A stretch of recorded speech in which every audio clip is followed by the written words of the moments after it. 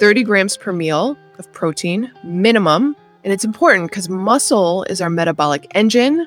The more we have of it, the more calories we burn. Muscle is a very expensive organ. It requires a lot of calories to maintain. Otherwise, we start to lose our muscle mass.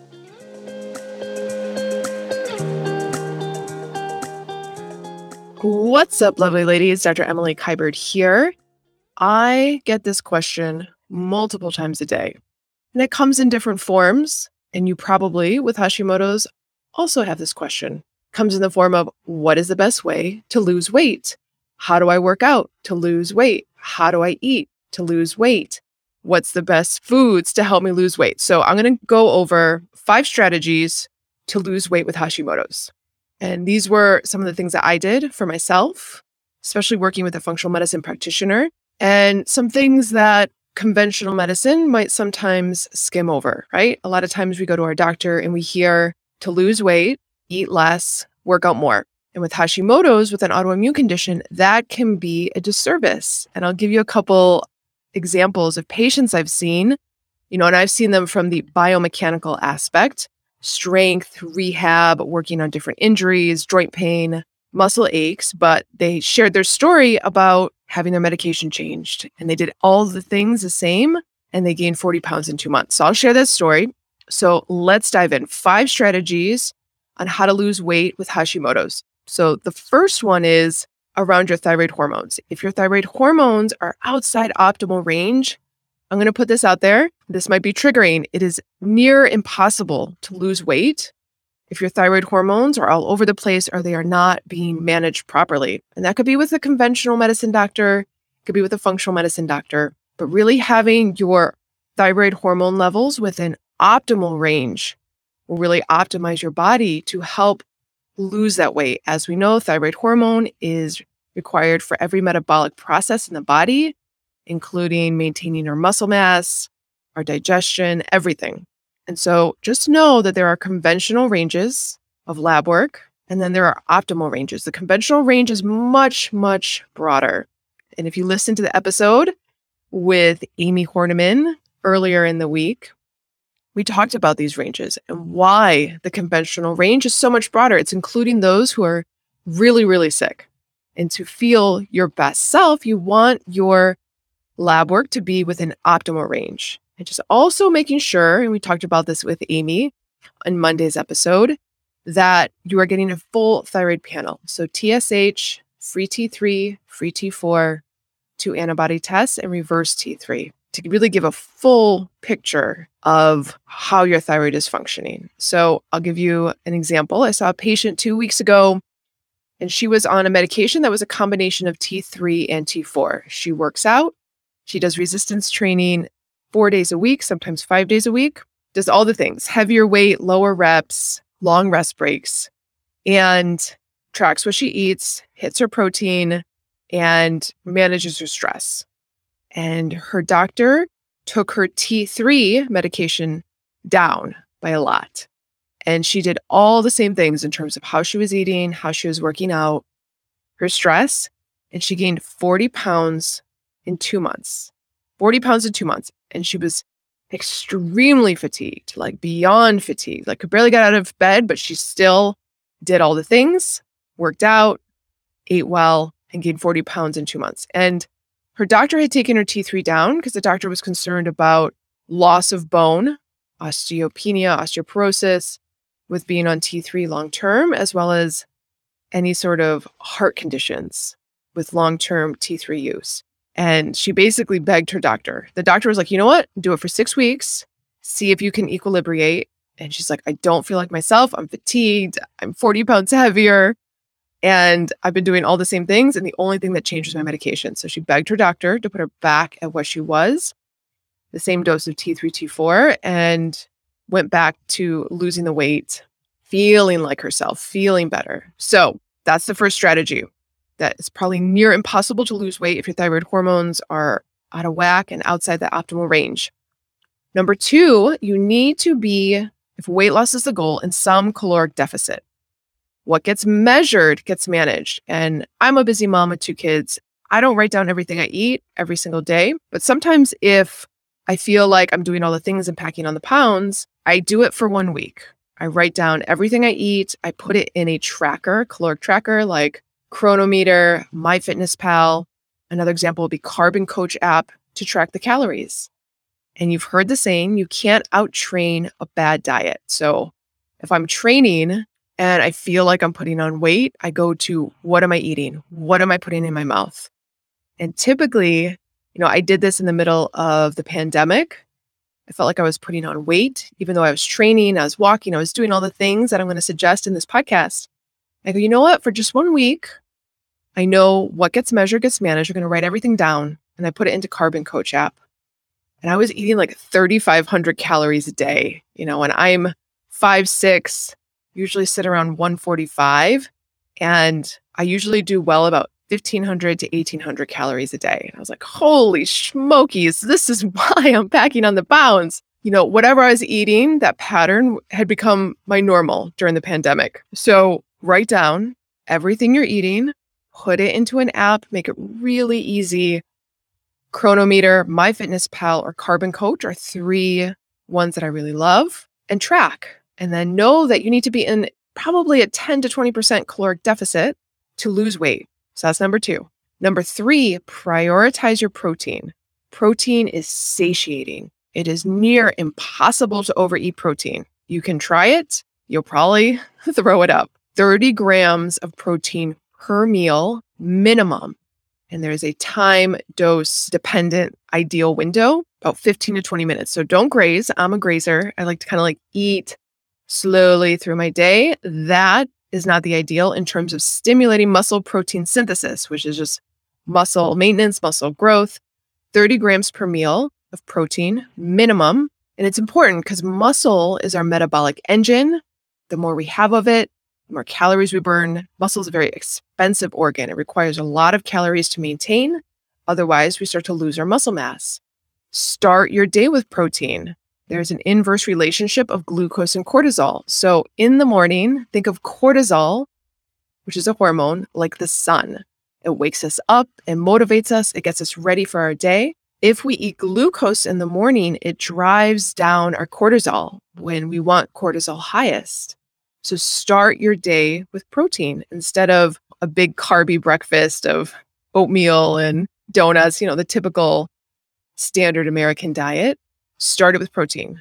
30 grams looks like 5 eggs. If 5 eggs is too much to choke down to get 30 grams of protein, try 3 eggs and a chicken sausage. Sometimes when we start to eat protein, we'll feel like we have a lump in our tummy, like it's hard to digest. So I like to take some digestive enzymes beforehand, about 10 minutes before I eat protein. And then I usually take mastic gum and DGL, which is licorice root, after to help aid with the digestion, helps avoid any sort of constipation. So number 3, prioritize your protein. I like animal protein because it has a more complete amino acid profile. Plant protein, like if you look at the label, it says 20 grams. Even though you will be ingesting 20 grams, that doesn't necessarily mean you will be absorbing 20 grams of protein. Usually you don't absorb as much animal protein as what is on the label. So I like to default to animal protein versus plant protein. Let me say that again. Plant protein, the amount that is on the label that you're ingesting, is not typically the amount that is getting absorbed. Animal protein is a more readily available protein source to be absorbed over plant protein. Really, the most readily available animal protein source that can be absorbed is whey protein. Sometimes for some of us, like myself, when I drink whey protein, I bloat up. I look like I'm 6 months pregnant again. So I like to eat my protein versus drinking it. So number 3, prioritizing protein. Sleep. Our body's demand for carbohydrates goes up when we are sleep deprived. So if you ever notice you haven't gotten a good night's sleep, you feel like you want to eat something carby, like a croissant, a scone, whatever your go-to carb may be. So prioritizing sleep is huge when it comes to losing weight. Newer research suggests 6 hours of uninterrupted sleep. I know you've heard a lot of get 8 hours. The newer research shows 6 hours uninterrupted is the key word there. And a lot of people will say, okay, go to bed the same time every day, between 10 and 11:30. try to go to bed at the same time. Well, I find that to be very stressful. Winding up the night to get to bed at the same time every night can feel very stressful. And the newer research really supports rising at the same time every day to get your eyes on the horizon, sun on the face the first 30 minutes of the day to reset your circadian rhythm if it's off, right? If you're feeling like you have insomnia or you're waking up multiple times in the middle of the night. So trying to wake at the same time every day, no matter what time you went to bed, try and get that 6 hours uninterrupted. Some of the things I use to help get uninterrupted sleep, earplugs, an eye mask. I really love the Sleep Crown. They're out of Austin. Or the Manta eye mask. Man, you put on the Manta, there is no light getting through that sucker. I also use an Uller chili pad, and I'll drop that link in the show notes. It's basically a pad you put on top of your mattress, and it will flow water through that pad. So it's basically above the mattress and under the sheet. And you can set it to whatever temperature you want. You could even heat it up if it's really cold. But I like to put mine down to about 65, and it's just like the perfect temperature. I just get a deeper sleep with it. So check out the Uller chili pad. The link will be in the show notes. If you're feeling tired but wired, which is a really common complaint with us Hashi ladies, is we're tired all day, and then we go horizontal and finally get to lay down and we feel wired. We're like, bing, eyes open, and can't get to sleep. So there are some sleep recommendations on the blog. Go to dremilykiberd.com/blog, and you will find different supplements and sleep recommendations on there. I think the last piece about sleep, which is number 4, is if you're working out later in the day, it could be throwing off your cortisol, right? Because when you're working out, there's a spike in your cortisol, that motivation hormone. And I notice for myself, if I work out past 4 p.m., I am like rip rolling ready to go until 2 a.m. I'm just totally awake. So I like to get my workout in before 2 p.m. in my day. So moving on to number 5, working out, which is one of my favorite topics. Just like you can't out-train a bad diet, like in number 2, you can't no-train clean eating, a good diet. Right. So if you're more on the sedentary side, in the bed, in the couch with Hashimoto's because you're fatigued, this is where I would start. I would start to hit 10,000 steps a day, right? Getting that cardiovascular component in. And then I'd start to work up to resistance training, working up to 3 times a week, 20 minutes a session, which I know for some Hashimoto's ladies who don't have their thyroid hormones under control can feel like a lot, or have their thyroid hormones managed by a doctor. The opposite end of that spectrum, if you are the type A Hashi lady who's going to CrossFit or doing ultra marathon training 6 days a week and you're gaining weight, you're probably overtraining. So maybe you need to dial it down to resistance training 3 to 4 days a week, 20 to 30 minutes. Functional movements, and I call these functional movements the essential 7. So a hinge like a deadlift, that's number 1. Number 2 is a squat, a push, a pull, that's 3, 4, a carry, like you're carrying your groceries, some sort of anti-rotation, like a single arm kettlebell swing or a side plank with some movement, and a lunge. A lunge is the last one, which is actually probably the hardest one for my body and for a lot of Hashi ladies, just because of knee pain, discomfort, but we'll talk about that one in another episode. So those are the 7 movements: hinge, squat, push, pull, carry, anti-rotate, lunge. And this is where Thyroid Strong comes in, right? My program for ladies with Hashimoto's to learn how to work out without burnout. We use heavier weights. We use kettlebells because they are more forgiving when you're first learning form than a dumbbell, which clunks along the legs, or barbell. And it's really great for stimulating those neurological centers in the body that help create integration of the joints. We'll talk about that in another episode. So heavier weight, low reps. We typically don't do anything over 6 reps in Thyroid Strong, and then long rest breaks. A long rest break could be up to 3 to 5 minutes. And then the last piece, which I mentioned, is 10,000 steps in your day to get that cardiovascular aspect of your health. So Thyroid Strong, the components are functional movements, 3 days a week, 20 to 30 minutes, maybe 20 to 25 minutes of resistance training, functional movements, heavy weights, low reps, long rest breaks. So those are my 5 strategies on how to lose weight with Hashimoto's. And just ask yourself. I like to ask it in question form versus, oh, I'm not doing this or am I doing this? It's like, this is how I ask it. These are the 5 questions.